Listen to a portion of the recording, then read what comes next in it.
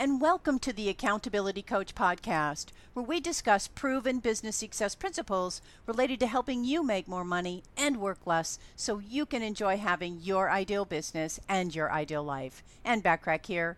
Today we're talking about beginning with the end in mind.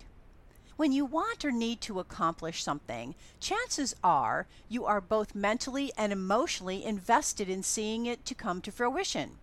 Whether you are looking to make connections at a networking event, launching a new product or service out to the marketplace, or even conducting a meeting at work, your chances of seeing it culminate in success are highest if you begin with the end in mind. The concept of starting something, anything really, by first thinking through how you want it to end is not a new one. It's a methodology that has been championed by countless motivational speakers and teachers, perhaps the most well-known one of which is Dr. Stephen Covey.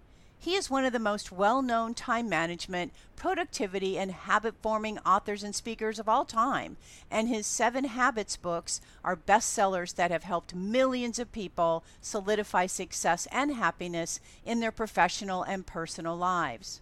He says, people are working harder than ever, but because they lack clarity and vision, they really aren't getting very far. They, in essence, are pushing a rope with all of their might. Beginning with the end in mind is essentially the ability to envision in your mind what you cannot at present see with your eyes. It is based on the principle that all things are created twice. There is a mental, which is the first creation, and the physical, which is the second creation. The physical creation follows the mental, just as a building follows a blueprint. You need more than just a vague plan, of course. Just like professional athletes need a game strategy to come out on top in a competition, you need to have a game plan to achieve whatever desired business result you are aiming for. This goes beyond just thinking about what you hope will happen and reaches into intense intentionality and detailed planning territory. If you truly take time to consider the end result that you are pushing toward, whether it's getting a new ideal client or making a clutch networking connection, or even creating systems and processes to successfully onboard new employees, you can use that crystal clear goal to create a step-by-step, foolproof plan to get there. It's worth also mentioning here that the best plans are ones that you don't have to tackle alone.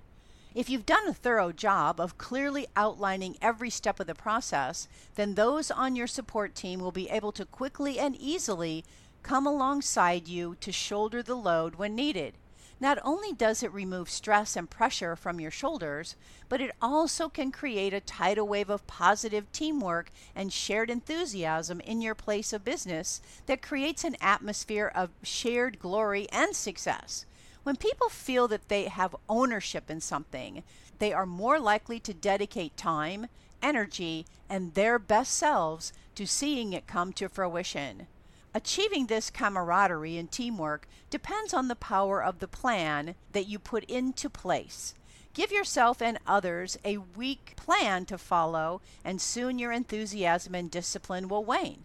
There is also no accountability with a weak and vague plan, and accountability is a very important piece of any plan. Create instead a dynamic, detailed, and actionable plan, and you will soon find yourself barreling towards that elusive end result you carefully envisioned and worked hard to reach. Once you have your plan in place, you are working with your end goal in mind. Keep your schedule and your to-do list as free from distractions as possible. Everything you put your attention toward is time that you cannot get back, just like with your money. Once you spend it, it's gone. We all spend our very valuable time, however we spend it, every second of every day. You can either let your time drip away from you without even realizing how much of it has been lost, or you can intentionally invest your time in the direction of your dreams. If you always spend your time on activities that are truly your priorities, then you will have created a situation in which you are best set up to reach your goals. Choose to spend your time just as wisely as you spend your hard-earned money. Entrepreneur.com said it well in an article when they wrote, The truth is that time is the greatest equalizer in life. No matter who you are, your age, your income, your gender, your race or religion, you have the same amount of time as the next person. Whether you're filthy rich or dirt poor, your time is the same. It's not about how much time you have, it's about how effectively you manage the time that you've been given. I really like that quote, as you can imagine. If you want to implement this concept with your next project or event, begin with visualizing exactly how you want that special something to culminate. Define what success looks like to you. Then work backwards to visualize the steps needed to reach that end goal. You can even type out a detailed roadmap and hang it somewhere you can focus on every day. For more help with growing your business and accelerating your results, reach out to me today and schedule your complimentary consultation. Well, my hope for our time together is that you got value and an idea or two that will help you be even more successful professionally and personally. Feel free to share my podcast with others, as it can be found on most podcast platforms and in most English-speaking countries. And if you'd like to get a short daily fix from me, subscribe to the Accountability Minute, which can also be found on most podcast platforms and in most English-speaking countries. And remember to subscribe to my Business Success Tips and Resources blog by going to accountabilitycoach.com/blog. And always aim for what you want each and every day. Until next time, make it a great day. Today and every day. I appreciate you listening.